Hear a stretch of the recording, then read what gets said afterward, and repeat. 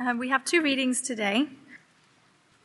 Our first reading is in Luke, and that's 24, 1 through 12. On the first day of the week, very early in the morning, the women took the spices they had prepared and went to the tomb.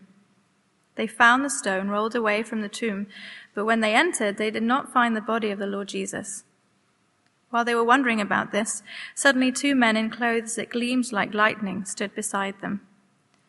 In their fright, the women bowed down with their faces to the ground, but the men said to them, "Why do you look for the living among the dead?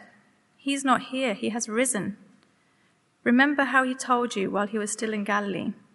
The Son of Man must be delivered over to the hand of sinners, be crucified, and on the third day be raised again." Then they remembered his words.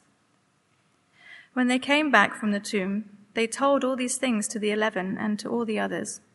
It was Mary Magdalene, Joanna, Mary the mother of James, and the others with them who told this to the apostles. But they did not believe the women, because their words seemed to them like nonsense. Peter, however, got up and ran to the tomb. Bending over, he saw the strips of the linen lying by themselves, and he went away, wondering to himself what had happened. Our second reading is in Romans 8:31 through 39. What then shall we say in response to these things? If God is for us, who can be against us? He who did not spare his own son, but gave him up for us all, how will he not also, along with him, graciously give us all things? Who will bring any charge against those whom God has chosen? It is God who justifies. Who then is the one who condemns? No one. Christ Jesus, who died, more than that, who was raised to life, is at the right hand of God and is also interceding for us. Who shall separate us from the love of Christ? Shall trouble or hardship or persecution or famine or nakedness or danger or sword? As it is written, "For your sake we face death all day long. We are considered as sheep to be slaughtered." No, in all these things we are more than conquerors through him who loved us. For I am convinced that neither death nor life, neither angels nor demons, neither the present nor the future, nor any powers, neither height nor depth, nor anything else in all creation will be able to separate us from the love of God that is in Christ Jesus our Lord. This is God's word. Well, good morning, everyone, and let me say happy Easter to you. My name's James. I'm here on the staff, and it's a great pleasure to be able to teach you God's word this morning as we come on this Easter Sunday to think about the resurrection of Jesus. Let's pray together as we begin. Let's pray. Risen and reigning Lord Jesus, we pray that this morning you would come and show us your extraordinary love. We pray that your love that conquered death will be made clear to us as we look at Romans together. And we pray that we'd leave rejoicing, celebrating in the victory that has been won. And we pray all this in your name. Amen. What difference would it make to your life if you knew that God was for you? If you knew that he was relentlessly on your side, relentlessly working for your good? What difference would it make as you wake up in the morning wondering what the day's going to hold? As you look forward to the future, what difference would it make if you knew that there was a God who was for you and on your side? When I was back in secondary school, I was once picked to be on the team of our school, the UK Maths Challenge, the Team Maths Challenge. Now, it probably wasn't the highlight of my school career, but I was inside secretly proud, but I was trying to play it cool, at least as cool as you can be if you've been picked for a Team Maths Challenge. But secretly inside, I was nervous. I was very nervous. I was afraid of failure. I was afraid that I was going to arrive, and with all the opposition, the opposing schools, that there'll be someone cleverer than me. Imagine that. But actually, I was scared. I was terrified. I was terrified that I was going to fail, that the team was going to lose. And all the fears were stacking up. I was worried that, what would my brother say if we didn't do very well at home? It was going to be bad. What at school, if we came back as failures, what was I going to think? I was scared. Now, the day arrived and we traveled to the school where we were taking part in this team maths challenge. And it took about 15 minutes for my fear to disappear. And it had nothing to do with me. Nothing at all to do with me. You see, on our team of 4, there was a boy called Johnny in the year above. And Johnny is genuinely the cleverest person I've ever met. And I hadn't quite realized. And then we got there and I just realized this guy is a genius. Absolute genius. I mean, it almost felt like cheating having him on your team. He just answered every single question. In fact, by the end of it, some of the organizers were asking him how it was that he was answering the questions. And they were looking to him to work out how could you do it so quickly? He was just a genius. And as soon as I realized that he was on our team, he was for us, the fear went. I could sit back, I could actually enjoy being there. I could enjoy taking part in this math challenge. Him being for us guaranteed ultimate victory. Now, if you take that and you expand it by infinity, you get something of what Paul is saying in Romans chapter 8. He's saying that God is for us. Just look down at verse 31 again. What then shall we say in response to these things? If God is for us, who can be against us? If God is for us, who can be against us? Paul is coming to the end of a section in the book of Romans that runs from chapter 5 to chapter 8. And a few verses earlier, if you just look back to verse 28, he makes this astounding promise. He says, "We know that in all things God works for the good of those who love him, who have been called according to his purpose." In everything, God is working for good. That is the good of bringing us safely home to heaven, changing us to be like Jesus. And then in verse 31, he says, God is for us. We know that he is always for us, on our side, working for our good to bring us home to heaven. Christians should know that in every moment, God is working for their good. He's not neutral, he's not indifferent, he's not against us. He is for us if we're trusting in Jesus. And Romans chapter 8, verses 31 to 39 is a celebration of that truth. And it's a particular joy to turn to these verses on Easter Sunday, because as we go through, we'll see that hope in God being for us is grounded in the death and resurrection of Jesus. His confidence is based on the fact that Jesus is alive. And so as we come to these verses this morning, whether we call ourselves Christians or not, as we come to see what God has done for us in Jesus, I hope we'll all come to deeper confidence that our God is for us. Now, the way the passage works, I think, is that in verses 31 to 32, Paul establishes his point. He establishes his point that Easter guarantees that God is for us. And then he gives 2 examples about how that works out. That we're justified on the day of judgment, and that we're loved on the day of suffering. So that's what we're going to work through this morning. So firstly, Easter guarantees that God is for us. Let's read verses 31 and 32 again. What then shall we say in response to these things? If God is for us, who can be against us? He who did not spare his own son, but gave him up for us all, how will he not also, along with him, graciously give us all things? How is it that Paul, who wrote these words, can be so certain that God is for us? And so nothing can stand in the way of his plan to get us safely home to heaven as we trust Jesus. Well, it's because Easter reveals to us a God of extraordinary generosity. Just look at verse 32 again. He didn't spare his own son, but gave him up for us all. How will he not also, along with him, graciously give us all things? He argues from the greater to the lesser. He says, in the past, God has given you the most amazing thing, his son. He's given him up for you. And so how now, as you look forward to the future, how will he not also give you everything you need on the way to heaven? He is a God who's extraordinarily generous. And you'll see in verse 32, he focuses on 2 things, the person and the purpose.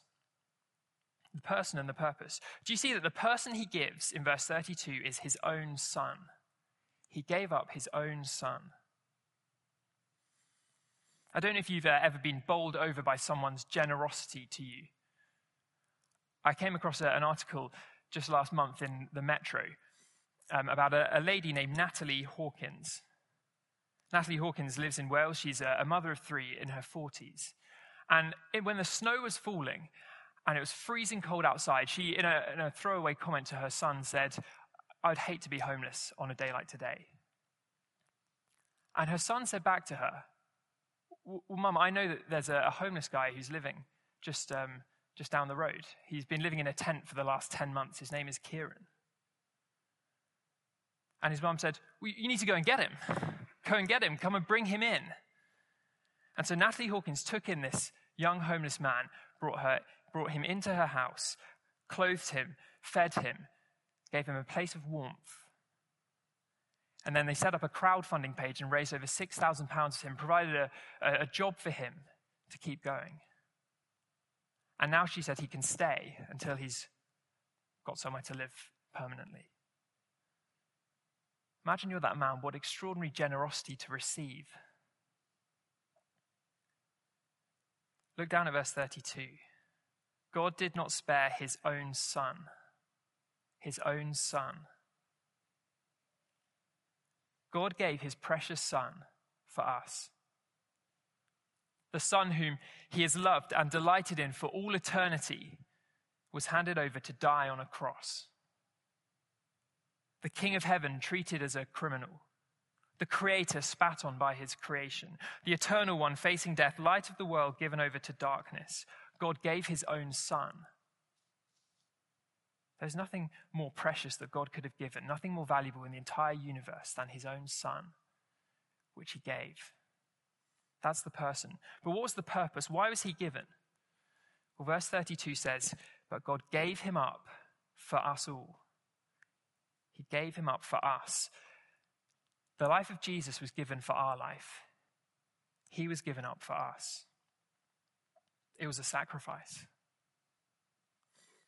If you went to Postman's Park, which is over in the city of London, you'll find there something called the Memorial to Heroic Self-Sacrifice. On this memorial, there are different plaques that are put for people who had given their lives to rescue others. Most of them from over 100 years ago. But on these little plaques, they've started putting up some new ones about people who've given their lives for others. And they're very striking. Let me read a few of them to you. They're very brief. Joseph Andrew Ford, aged 30, Metropolitan Fire Brigade, saved 6 persons from fire in Gray's Inn Road, but in his last heroic act, he was scorched to death. October 7th, 1871. Solomon Galliman, aged 11, died of injuries, September the 6th, 1901, after saving his little brother from being run over in Commercial Street. He said, "Mother, I saved him, but I couldn't save myself."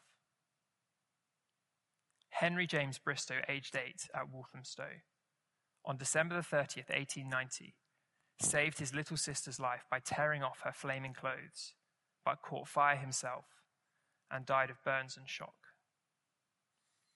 Extraordinary self-sacrifice. A life given up for someone else. And that's just a little picture of what happened at the cross. As Jesus died, his life was given up for us. His life for ours.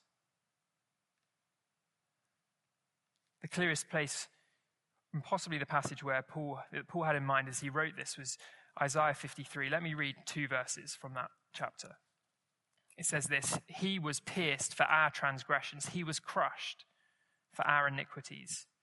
The punishment that brought us peace was on him. By his wounds we are healed.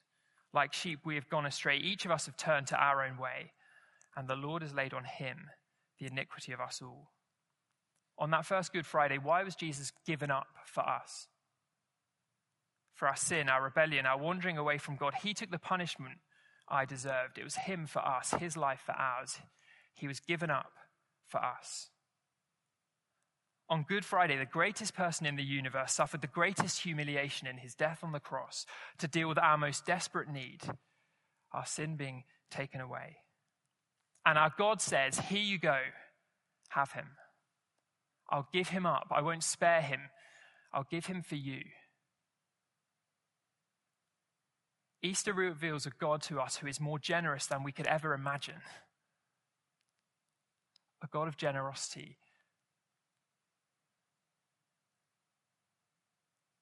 Paul says, verse 32, he who did not spare his own son, but gave him up for us all, how will he not also, along with him, graciously give us all things? Paul wants us to think, if God would give us his son, if he would give us the one who is the most precious in the universe, if he would give him up to die on a cross in the worst possible way for us, why would we think that he wouldn't give us what we need as we go forward on the way to heaven? If he would give us his son, why will he not graciously give us everything we need? All that we need to get us home to heaven, transformed to be like Jesus. God says, here you go, have him, have my son. But of course, I don't know about you, but the doubts do creep in about God's generosity, don't they? They do creep in.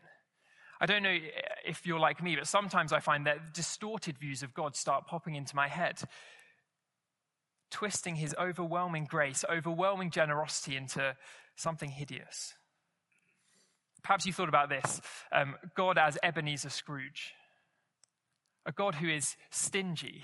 A God who, in our desperate need, he says, no, you just make do with what you've got. I'm not going to give you anything. I don't know if you've ever had that sort of idea of God popping into your head. Or maybe God is the distant CEO who's so busy dealing with the big affairs of the universe that he's not going to help me. My problems are too small. He just says, no, go away. Come back when you've got something bigger to worry about. Or what about God as the market trader who is very willing to give to us as long as we have the right thing to give back to him in return? If the price is right, he'll help us. But if we don't have the goods, then he's not going to give us what he has. When we have those views of God, it can so easily paralyze our Christian lives. We think that we have to do something to get his generosity. We have to do something to earn his love. We worry that we won't make it to heaven, that there's no point praying, no point asking him for any help. And Easter says they're not true. Easter says that God is extraordinarily generous, that God has given us his son, that he's given him up for our most desperate need. And so we can trust that, well, he can give us everything that we need as we go to heaven. What confidence this gives us to trust in his provision. The cross shouts to us that God is more generous than we can even imagine. So as we come and kneel at the foot of the cross, we find a God who gives lavishly, who gives freely, and a God who we can trust to give us everything that we need. But there's more. Paul then takes this truth of God's generosity to us and he applies it to two of the sharpest experiences of life, the day of judgment and a day of suffering, the future day and the day in the present now. And as we'll see, the cross and then the resurrection of Jesus gives us absolute confidence that our God is for us. So let's move on and look at the first example, justified on the day of judgment. Look down with me at verses 33 and 34. Paul says this, "Who will bring any charge against those whom God has chosen? It is God who justifies. Who then is the one who condemns? No one. Christ Jesus, who died, more than that, who was raised to life, is at the right hand of God and is also interceding for us." Paul takes us into a courtroom. It's the final day of judgment, the future day when each one of us stands before God. We have our lives compared to his law, and he sits in the place of judgment, and he has the power to either condemn or to justify. He has the power to declare our lives guilty, unable to enter heaven, and sent to hell, or justified. That is, you're not guilty and you're welcome to come in. Come into heaven. It's the courtroom, it's the day of judgment. And we're standing in the dock. Each one of us will have our lives assessed. And when faced with that prospect, there's no doubt that we might start to wonder whether God is for us. As the accusations start coming in about the things that we've done wrong, we might start to panic. Maybe at this point, this crucial moment, our God will not be for us. Do you remember that time when you told the lie to cover up your mistake, when you lost your temper at the person in your family, when you gossiped about your friend, when you just forgot about God or ignored him completely? Do you remember? And the accusations come pouring in and we're standing before God and we think we've got no chance. Is he really going to be for us now? When heaven and hell are at stake, who wouldn't be terrified? And yet, look at Paul's tone in verse 33 and 34. He says, who's going to bring any charge against those whom God has chosen? It's God who justifies. Who then is the one who condemns? No one. How can Paul be confident on the day of judgment? How can he be confident that God is going to say, justified, you're welcome into heaven? Well, Jesus makes all the difference. Look at verse 34. The second bit, Christ Jesus who died, more than that, who was raised to life, is at the right hand of God and is also interceding for us. Paul says, your hope that God is for you on judgment day is because Jesus is there interceding. He's your lawyer. He's going to be there. And the only way that's possible is if he's been raised from the dead. The fact that Jesus is raised from the dead means that we can have absolute confidence on judgment day. Now, it's not that Jesus is just very good at finding loopholes. I don't know if you've come across the lawyer Nick Freeman, who's been nicknamed in the press Mr. Loophole. He's most famous for finding loopholes that help his clients, often celebrities, not face the punishment for crimes they've been accused of committing. And he's even written a book called The Art of the Loophole, Making a Law Work for You. That's not what Jesus is like at all. It's not that he's Mr. Loophole. It's in fact, he's our representative. He's the lawyer who intercedes for us. For those who trust in Jesus, as you stand there in the courtroom on the day of judgment, Jesus is there for you, your representative. His life represents your life. His death is in your place. And so there is no condemnation, no one there to condemn. As we stand there, and we might start worrying about our sin, because Jesus is standing there, he goes, no, I've died for that. It's been paid. It's been sorted. I was given for you. I'm there, and it's been done. Sin has been paid for. There's no accusation.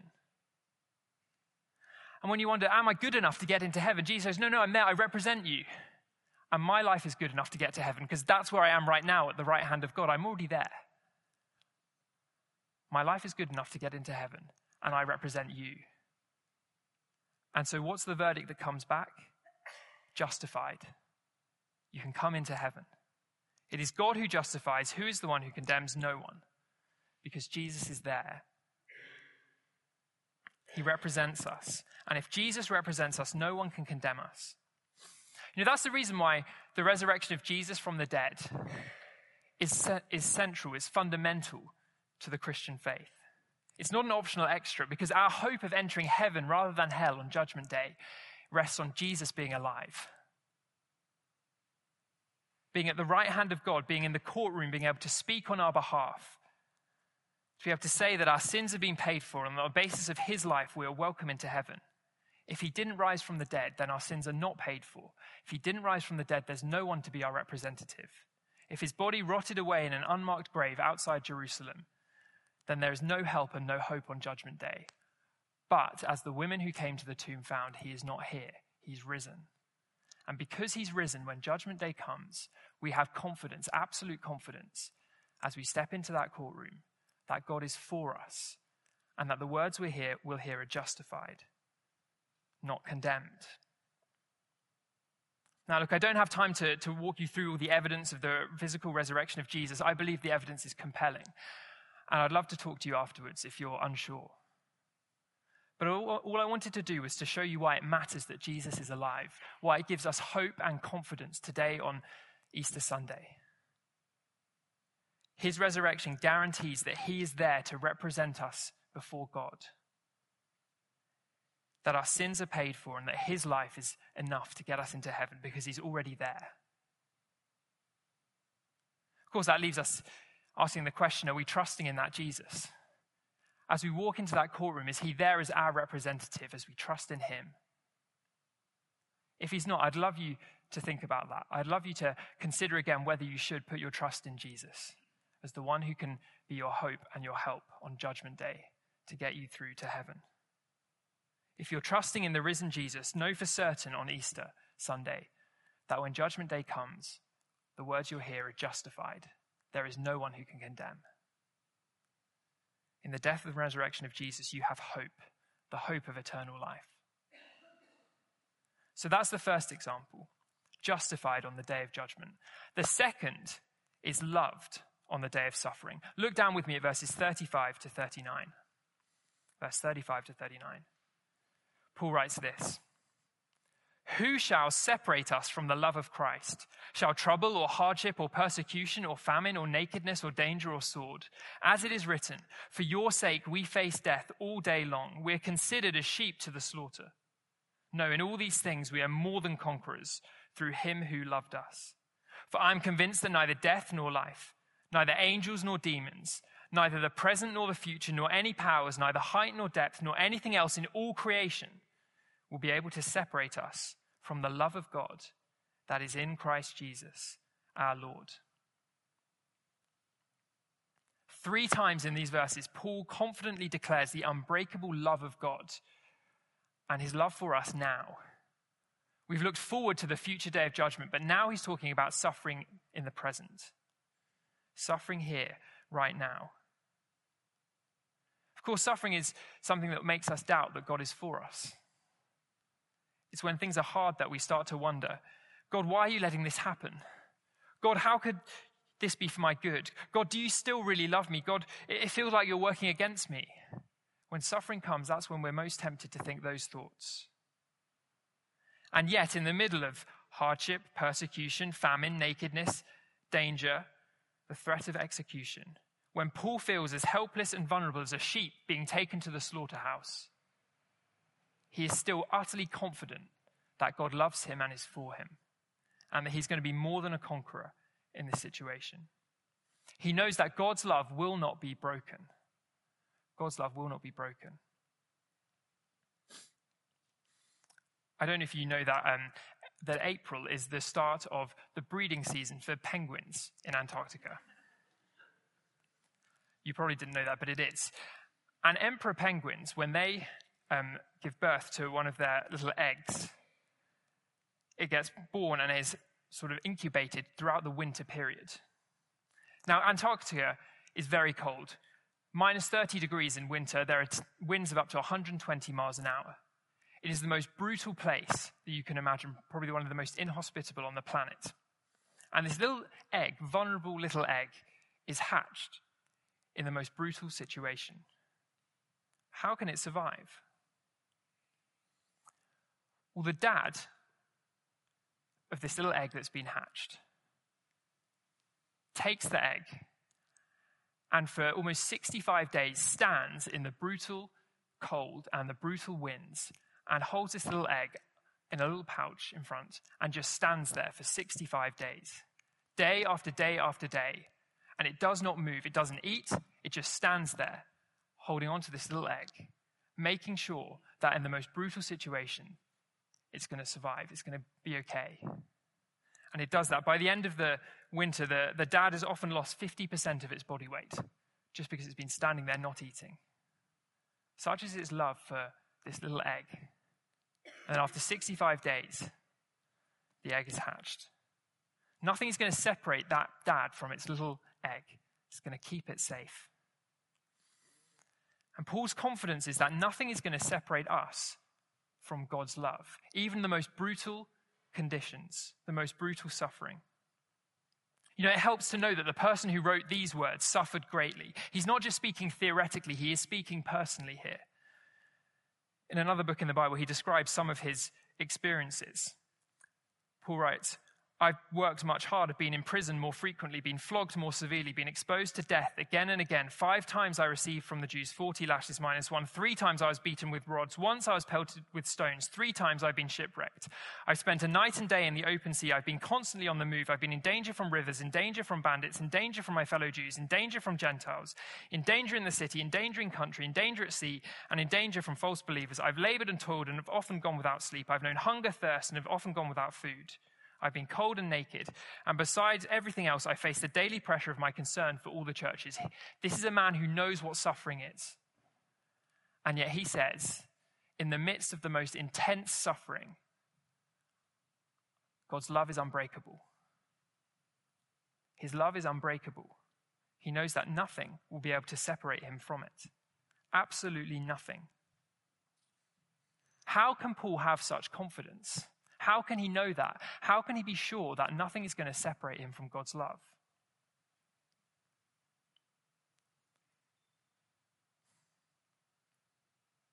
The previous verses just told us about Christ Jesus who died. More than that has been raised. More than that, who is at the right hand of God interceding. And you'll see in verse 39 at the very end, he understands that the love of God is in Christ Jesus. The love of God is in Christ Jesus. See, as Paul is thinking about the love of God, he is inevitably drawn back to think of Jesus. And when he thinks of Jesus' death, and when he thinks of Jesus' resurrection, and when he thinks of Jesus being in heaven, that is what gives him absolute confidence that God loves him and that love cannot be broken. It's a love that has conquered death. If Jesus is still dead, then this love is almost an empty sentiment. And yet Jesus is not dead, he's risen. He's alive, he's at the right hand of God. His focus shifts back to Jesus and his death and resurrection, which is the ultimate demonstration of God's love for us in giving his Son to deal with our most desperate need. And then in breaking death and raising him to life, he now sits in heaven forever for us. One of my favorite hymns puts it like this: "Here is love, vast as the ocean, loving kindness as the flood, when the Prince of Life, our ransom, shed for us his precious blood. Who his love will not remember, who can cease to sing his praise, who he can never be forgotten throughout heaven's eternal days." It's the death of Jesus and the resurrection that conquered death, that puts him at the right hand of God forever, that says that love cannot be broken. He is there in heaven, and he'll be there forever. And while he's there, his love cannot be broken. What more could God possibly do to persuade you that he loves you than in giving his Son to death for us? What more could he possibly do to persuade you that not even death or Satan or evil can beat his love than in raising Jesus from the dead and raising him to heaven?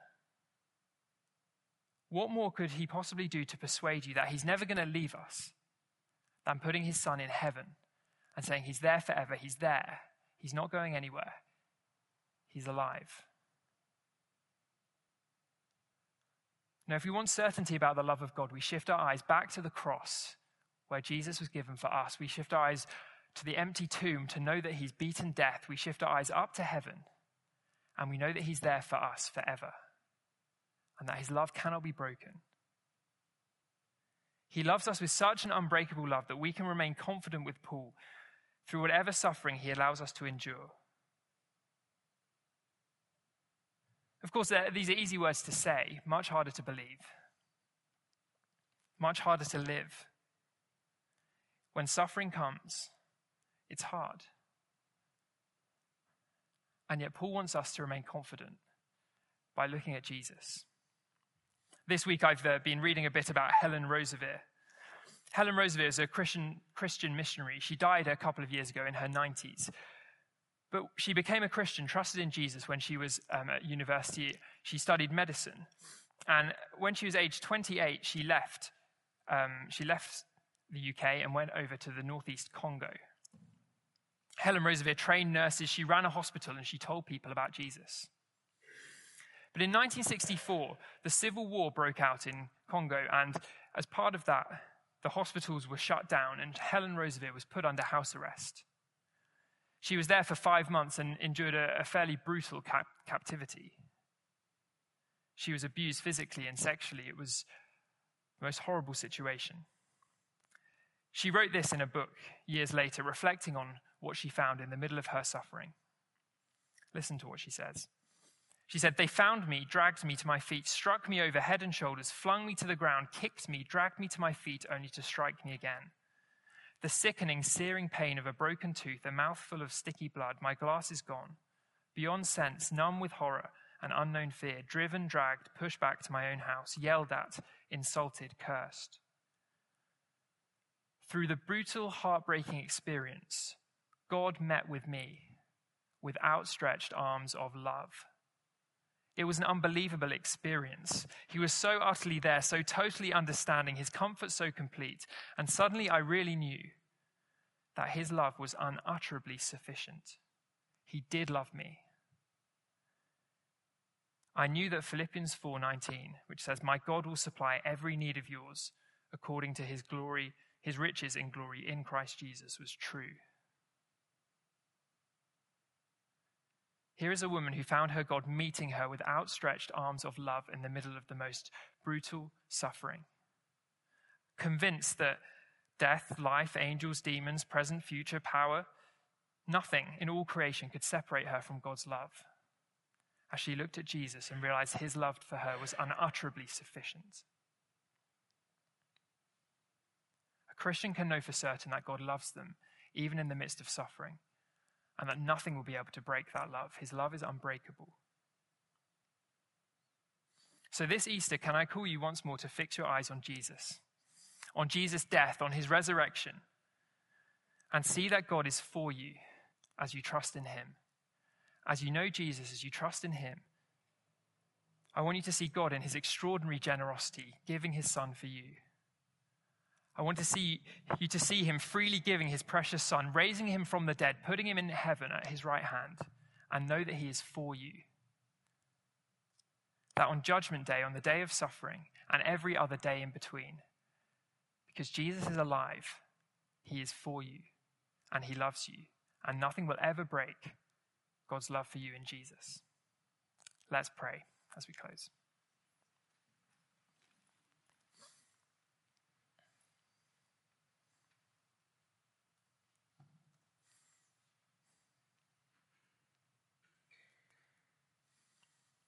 Father God, we thank you for your love. We thank you that in sending your son to die for us and in raising him from the dead and putting him at your right hand, we can have absolute confidence that you love us and that you're for us. Please, this Easter Sunday, would you help us all to fix our eyes once more on Jesus and to know that if you are for us, nothing can be against us as you take us home to heaven.